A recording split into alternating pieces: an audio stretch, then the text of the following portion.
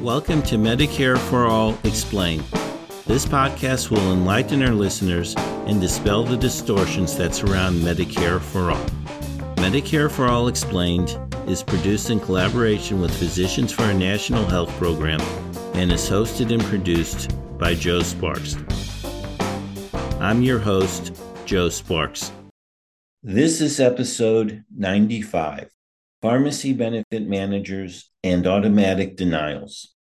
My guest, Julie Baak, will discuss pharmacy benefit managers or PBMs and automatic denials and how PBMs and automatic denials harm patients.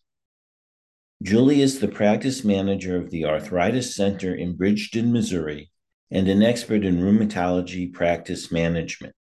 She has testified to the Missouri Senate Insurance Committee on Patient Access to Care. Julie has received a Changemaker Award from the American College of Rheumatology, has served as the chair of the Payer Committee at the National Organization of Rheumatology Management, and currently serves on the Coalition State Rheumatology Organization Payer Response Team. Julie Baak, welcome to Medicare for All Explained. Thanks, Joe. I'm delighted to be here this morning. Well, I'm delighted to have you. Thank you. I'd like to start just with a basic question, and that's, what are your duties as practice manager? A practice manager has a wide variety of duties. In my office, the Arthritis Center, I'm in charge of the patient experience and the non-clinical team, so not the doctors, the support staff, and that's anything from having the right supplies to the bathroom monitor, to making sure our patients have access to care. As I mentioned, we're going to discuss two topics, pharmacy benefit manager and automatic denials. I'd like to start with the pharmacy benefit managers. And what do they do? And do they do anything for patients? So this is a topic I'm super passionate about. So your pharmacy benefit managers, or PBM, now they've also coined a new phrase because they've gotten such a horrid reputation from PBMs that they're now did a name brand change to PBC, Pharmacy Benefit Companies. From my eyes, the Independent Rheumatology Practice Manager Office and the patients I stand side by side with to advocate for access to care, pharmacy benefit managers don't do one single thing that's positive. What they're supposed to be doing, we would really need to ask J.C. Scott at PCMA, which is the Pharmacy Benefit Managers Lobbyist Group. They're very well-funded, highly opaque organization that essentially adjudicates pharmacy claims. But they have turned into this massive profit machine.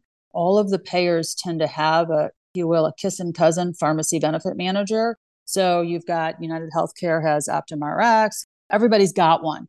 And these are just opaque layers of bureaucrats that are essentially getting their piece of the pie.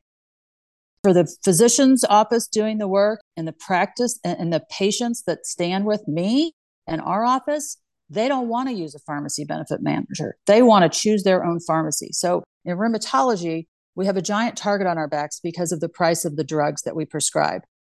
I get that, okay? But these drugs give these patients their lives back. So when we get a stable patient and the doctor and the patient have worked together to be stable on drug Simponi Aria, and then pharmacy benefit manager comes in and says, for example, we've decided that we didn't cut a deal with J&J on Simponi Aria this year, so now you're going to do a non-medical switch to a different drug.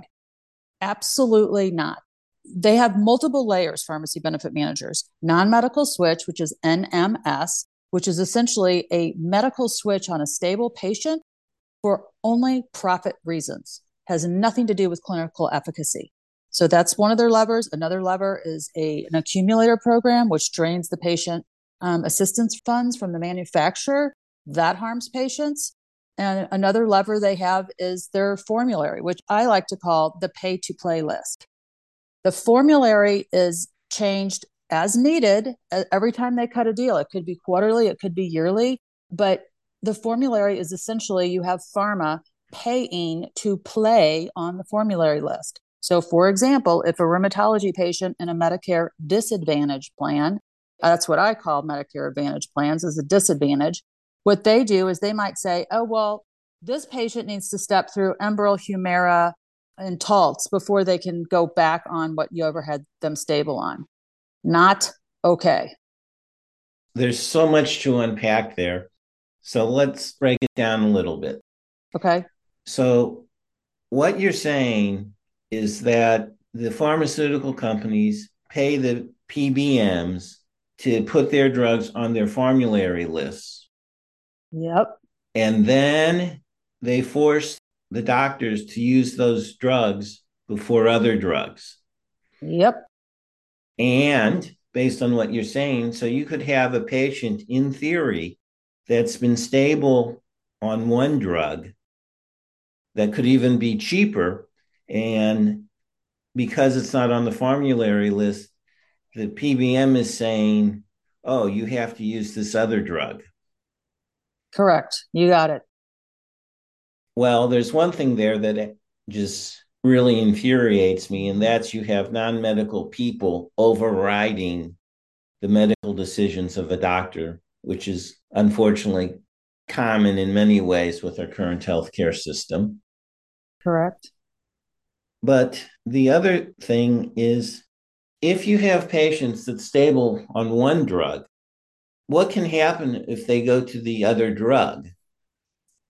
So a lot can happen. And in rheumatology, when it's literally a trial and failure to see what's going to work for that individual patients. And these PBM formularies and insurance company formularies are essentially saying, you and I, Joe, are the same. We get the same treatment, despite the fact that you weigh a little bit more than I do. They're saying one size fits all. So if I had a rheumatoid arthritis diagnosis and you had a rheumatoid arthritis diagnosis, we're going to both be put on the same dose of Enbrel.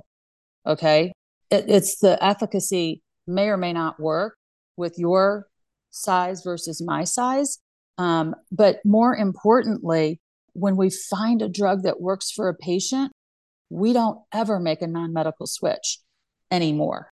2 times. Dr. Baak did it in 2019, 2 times. And the first thing I do is I get a directive from our doctors that say, this is what the plan is. And my job is to make sure that we get that done. I don't care what it is. I'm not a clinician. If they say Cosentyx sub-Q, no problem. That patient's stable on sub-Q, we get it done. So 2 tributaries here. Let's go off on the Cosentyx sub-Q. In 2020, Novartis, the maker of Cosentyx, threw down with Express Scripts, one of the big 3 PBMs. And Express Scripts said, you're not going to pay us, fill in the blank, whatever it is. Well, let's just, for fun, say it was $1 billion, okay? I have no idea what it was, but it definitely had a ton of zeros in it, okay? Novartis said, you know what? We're not doing that. We're going to just not pay you, and we're going to put our funds somewhere else. So then when our patients were stable on Cosentyx in 2020, Express Scripts came out and said, okay, Dr. Baak, you want that patient to stay on this stable medicine? Here you go, fill out this crap. 50 questions for one patient to not have to do a non-medical switch from Cosentyx to whatever Express Scripts had cut a deal with that year. Guess who got those overridden? Me. Why? Because I am passionate about not making non-medical switches. That was one example. Another, and I have tons of receipts if you're a receipt dude, because I am all about the receipts. The other one is, when we have a stable patient, this is a great story. This was a Highmark Insurance patient, one of our Blue Cross Blue Shield friends. In 2022, the beginning of last year in January, we had a Highmark patient.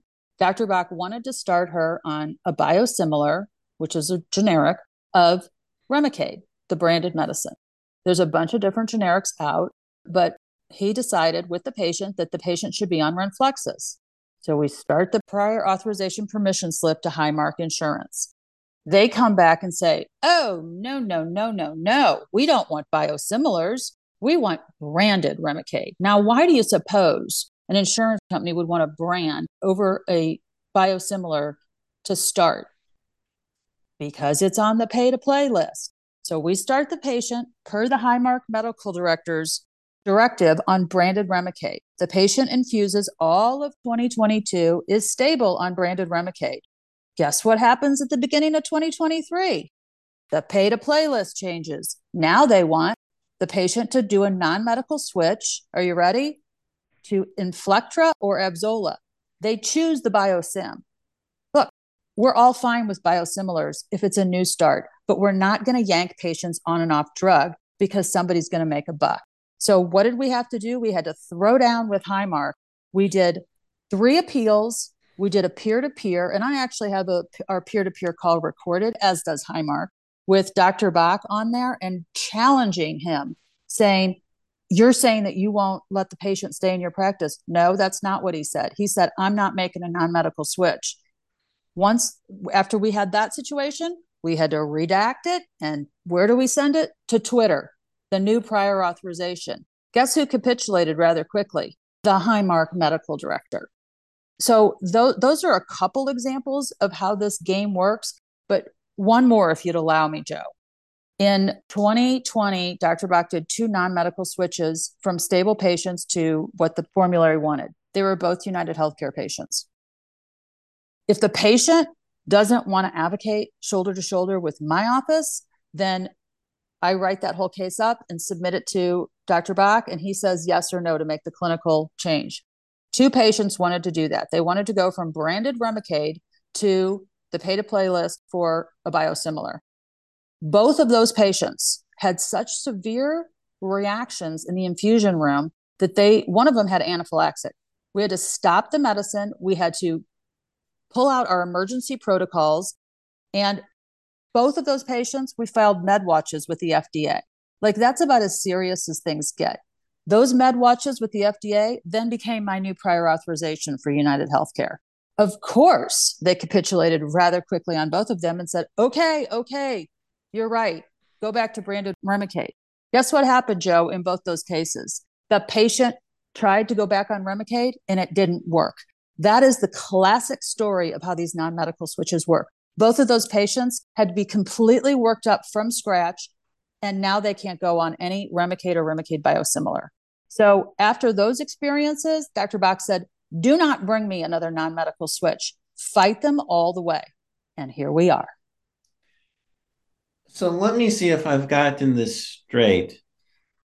What I'm hearing, and I don't know how common this is, maybe you can answer the question, but if somebody's on a biosimilar drug and they do a non-medical switch, what can happen is the other biosimilar drug doesn't work. But what can also happen if they go back to the biosimilar drug that was working, it may not work anymore. Is that what I'm hearing? That is what you're hearing. And in my experience, it happens north of 90% of the time. So the likelihood of that drug failing for that patient is very, very high. And the other thing, of course, when you're fighting these battles, the insurance companies or the PBMs aren't forced to compensate you for your time. Of course not. Of course not. But let's take this a step further, Joe, if I can. On these 2 non-medical switches that the patients agreed to do it and both had severe reactions, understand who picked up the bill for that, okay? It's the employer and the patient. Because now on both of those cases, that employer was socked with a bill for a non-medical switch drug, Avzola or Inflectra, and back to the branded medicine, Remicade. And then those both failed again. And now we're on time number 3 or 4, and we literally have to start over with both of those patients. So the employer within days got to pay for multiple tries of biosimilar and the originator. PBMs walked away saying, mermaid hair, don't care. They're playing with house money, not their own. Well, the other thing that just makes me angry about this is, aside that it increases expenses, we are, as I mentioned before, we are allowing insurance companies and sometimes people without medical training to make medical decisions. And in this case, as you said, in your experience, it's about 90%. It's not effective. So we're allowing them to make a medical decision that's going to hurt the patient. Now, I know you don't do that anymore. You find in your practice. I have no idea what's going on in other practices. Well, as part of all the independent rheumatology offices, I can tell you there's only a handful that have the time, the energy, the chutzpah to throw down with these people. We're all so overworked and understaffed. I have 24 staff members to support one MD rheumatologist. That's extraordinary amount of money and resources we spend on staff. And a whole lot of that is because of the prior authorization burdens that are put on my team. And we're unique that we have that sort of bench strength. And we're also unique that I've got a little bit of experience in advocacy. And so I am going to take each one of these cases to the mat, and we're going to do it one patient at a time. And because every single patient deserves to have the right treatment for the right patient. Yes. And unfortunately, though, that problem, and we'll get to that in our next part, but that problem where patients are denied the right care is a big problem. Almost every doctor or nurse say that denial of care is a big problem. Huge problem. And overriding medical decisions.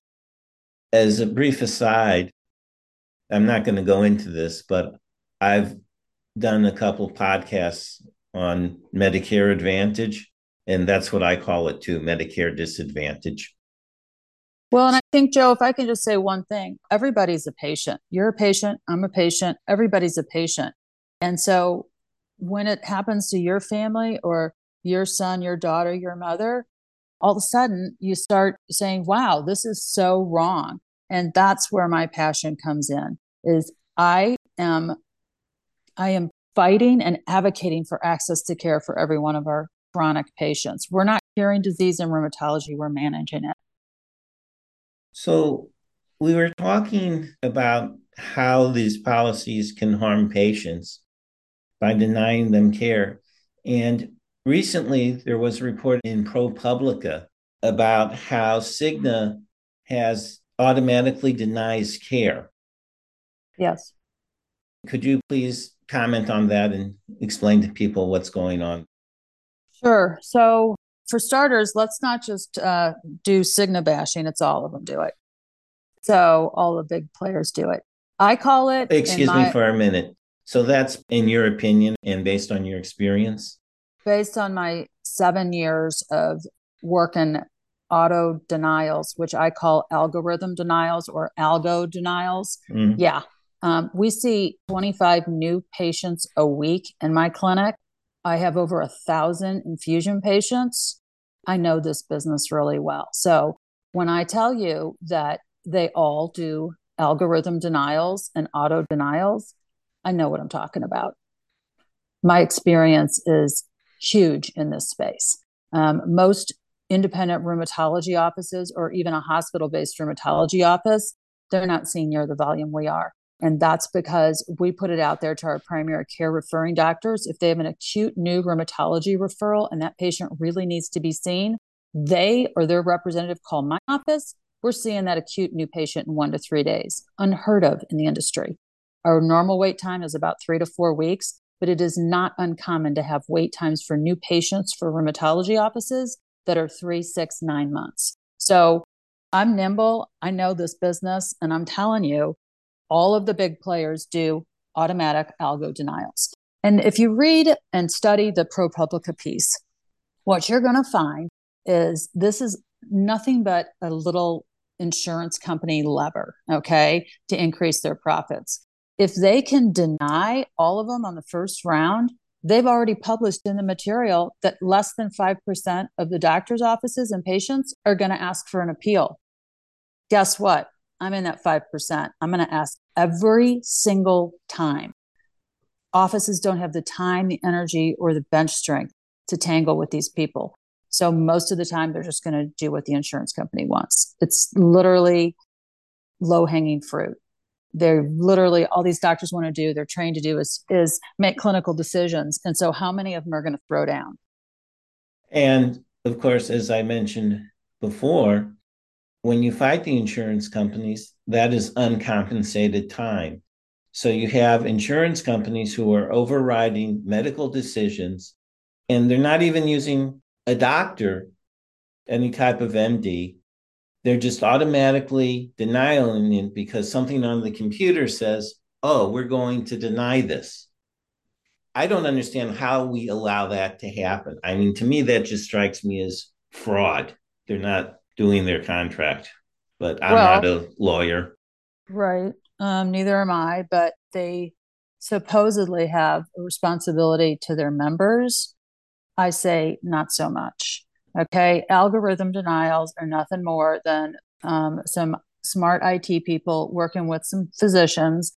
And if you read that article, the same physician, the same pediatrician that wrote the code for United Healthcare turned around and wrote the same damn code for Cigna. It's like, you want to talk about, physician do no harm? Me too.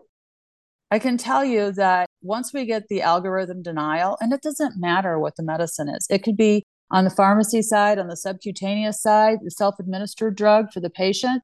It can be on the IV side. It can be on the oral, the PO side. It doesn't matter. It's all getting denied. That's why it takes so many appeals. And when you talk about, you don't even have physicians reviewing the materials. I mean, I can count on one hand how many peer-to-peers we've done with an insurance company rheumatologist. Rheumatology is not an easy specialty. It is a thinking man and woman's disease state. There is not, okay, if you have this diagnosis, you follow this, and this path. You have to take in all the complex medical history of these patients. Most of my patients have 3 chronic diagnoses. They're really medically complex patients. So when you have these pay-for-play physicians that have gone onto the dark side to work for the insurance company, and you see in the article, they get paid by the denial. They get bonus by denying. Like, it is so backwards. It is so harmful to the patients, and the employers are paying the bill. I can show you receipts. Joe, I like a receipt. I've had 3 appeal letters written on one case one time, and I literally had to take it in Sharpie marker and write, "Can you read?" and redact it and put it on Twitter, because they don't even read the letters Dr. Baak dictates. They just deny them. And one of the things that I want people to realize, in the previous podcast, I was interviewing a doctor, and he said that if a doctor who's not in the specialty made such a medical decision, they would lose their license. So not only do we have, well, sometimes not even medical people necessarily reviewing the decisions, even when those doctors do, they're not in the same specialty. So in theory, you could have a psychiatrist who's reviewing your rheumatology decision. And if a psychiatrist tried to practice rheumatology, or a rheumatologist tried to practice psychiatry, they would lose their license, or could lose their license. And I know you don't have an answer to this question, but my comment is, it just infuriates me that we allow this to go on. Well, I certainly have a comment to it. Yeah. First of all, the psychiatrists are, all the really great ones are not even taking insurance anymore. Okay. I have multiple amazing psychiatric colleagues, and they're like, yeah, forget it. I'm cash pay only. And they can do that because they are in such demand. So we would never really have a psychiatrist working for an insurance company unless they got disbarred or something. But, I love myself some Twitter, and my Twitter friends, I saw a redacted case not too long ago that had an insurance company denier team, an MD from the denial team, and that that Twitter friend of mine went and looked up that Twitter doctor's history, and he had multiple malpractice cases against him. He was a surgeon that we now call him wrong hip guy, because he put in the wrong hip joint on the left or the right side, whichever it was. So these are the kind of people that the insurance company has on their side selling their signatures. Like, do no harm. It's horrid that these doctors are denying and getting bonus for it. So whether they're in the specialty or not, they can't find a rheumatologist that's willing to do that. The rheumatologists are in great demand, like the psychiatrists too. I heard a statistic: 50% of the rheumatologists are going to retire in the next 5 years. What? Okay, then what? I'm afraid for my children's children and your children's children, Joe. They're not going to have rheumatology care.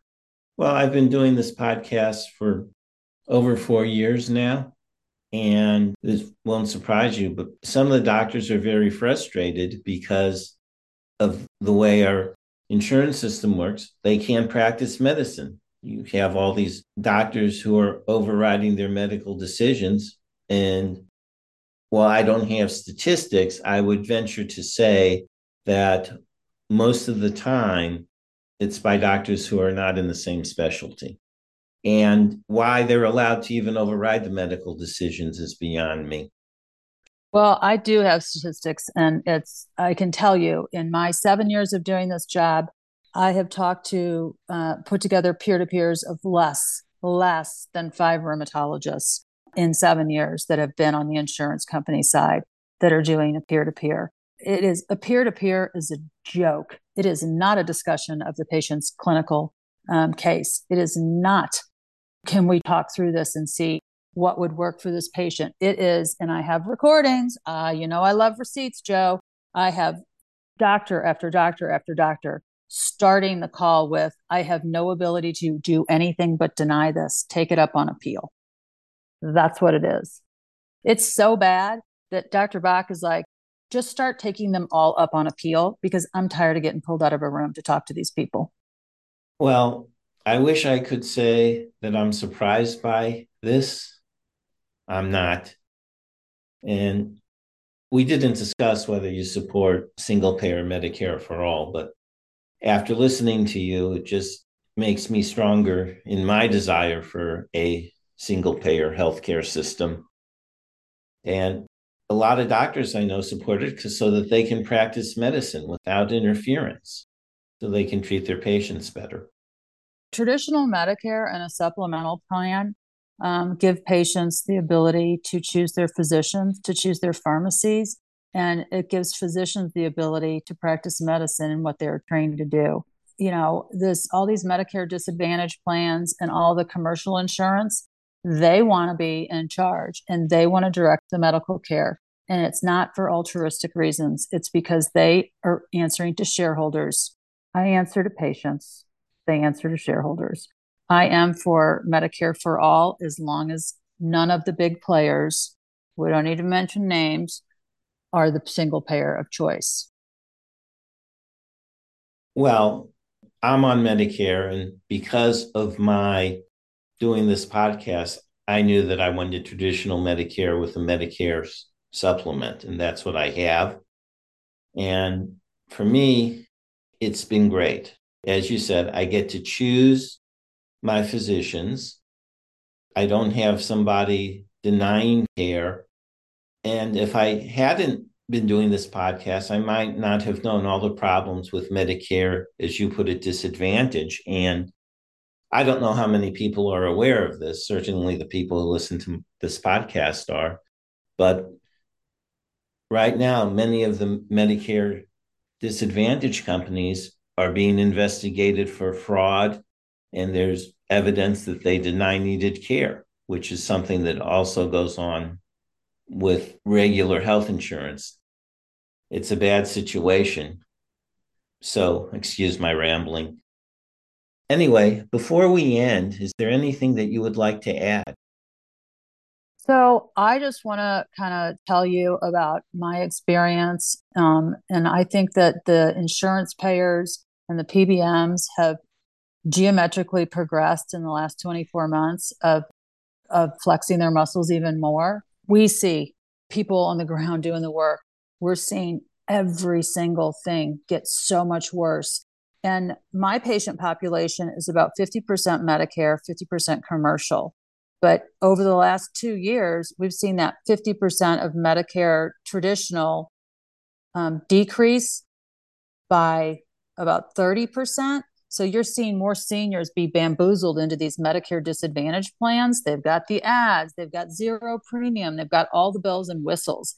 It's one thing if patients are healthy and Medicare Disadvantage might work for them, okay? But Joe, nothing's for free. If you're paying zero premium and these Medicare Disadvantage plans are popping up all over the place, there's a reason for that. And Medicare Disadvantage plans are typically paying the doctors doing the work.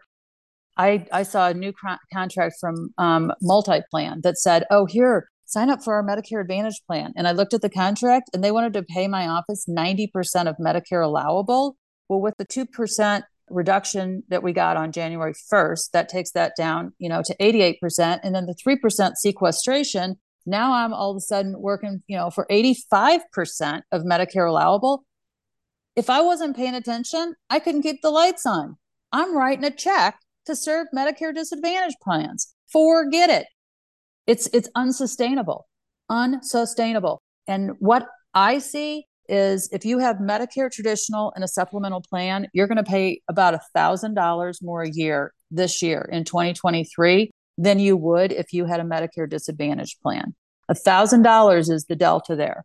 But you know what? For a lot of patients, they don't have an extra $1,000 a year to do that. And so they trade in their choices of therapy plans, their choices of physician, their choices of pharmacy for essentially a plastic shoehorn with an insurance company's logo on it, because they get the catalog that they get to spend $35 every month from some junk store. Okay. My parents did this. My parents don't have extra money. They thought it would be a great idea to do this. And guess what? They can't come to my office anymore. Well, the other thing that people miss is that if you get sick, you can end up paying more money with Medicare Disadvantage between the co-pays and the co-insurance. So for my Medicare supplement, I did a Plan G standard, which is the best. Now that has the higher premiums, but my deductible this year has been $226. Now I also have to pay a little bit for some medications I'm on, but basically my expenses are set. So it's like any insurance. It may seem good if you don't use it, but if you have any type of serious problem, you may discover that you would have saved money if you went on traditional Medicare with a Medigap plan. Two things I want to tell you about this. On Medicare Disadvantage plans, instead of having a secondary, you are the secondary. Okay. So unless you have $2,800 or $2,900 at the beginning of January for a chronic patient, that's what your secondary would have picked up. You are the secondary. Okay. And these patients are like, what? I've got to pay the first $2,900? You betcha you do. There's nothing for free. And the second thing is Medicare Disadvantage patients, if they get into these Medicare Disadvantage, they'll never make it back through underwriting to go back to traditional Medicare. And that is what these insurance companies are counting on. They have patients for life because they'll have to die to get out of Medicare Disadvantage plans. Yes. People aren't aware that if you try to get back into traditional Medicare with a Medigap plan, that Medigap companies can do underwriting, which means they can reject you or they can charge much higher premiums. So if you end up having a serious medical problem, you can be really screwed. 100%. Well, Julie, as is often the case, I don't think it can get any worse. And I talked to a doctor or a practice manager. You're the first practice manager I've talked to. And I end up thinking, well, it's worse than I thought it would be. It keeps getting worse. And I just wish once that wouldn't happen. Well, I appreciate your enthusiasm and your hope. I mean, maybe direct contracting is the answer, and taking out the insurance companies and the middleman PBMs, and, letting doctors do what they're so highly trained to do, which is provide amazing clinical care. I appreciate your time, Joe. And if you want some other practice managers, I got a Rolodex that would knock your socks off. People would be happy to talk to you. I may take you up on that. And Julie, thank you so much for being on Medicare for All Explained. My pleasure, Joe. You have been listening to Medicare for All Explained. Remember to tell your family, friends, and colleagues about this podcast. Information about Medicare for All Explained can be found at our website, medicareforallexplained.org. The music for this show is Super Bubbly by Jesse Spillane. The logo was created by Lily Sparks. Thank you for listening.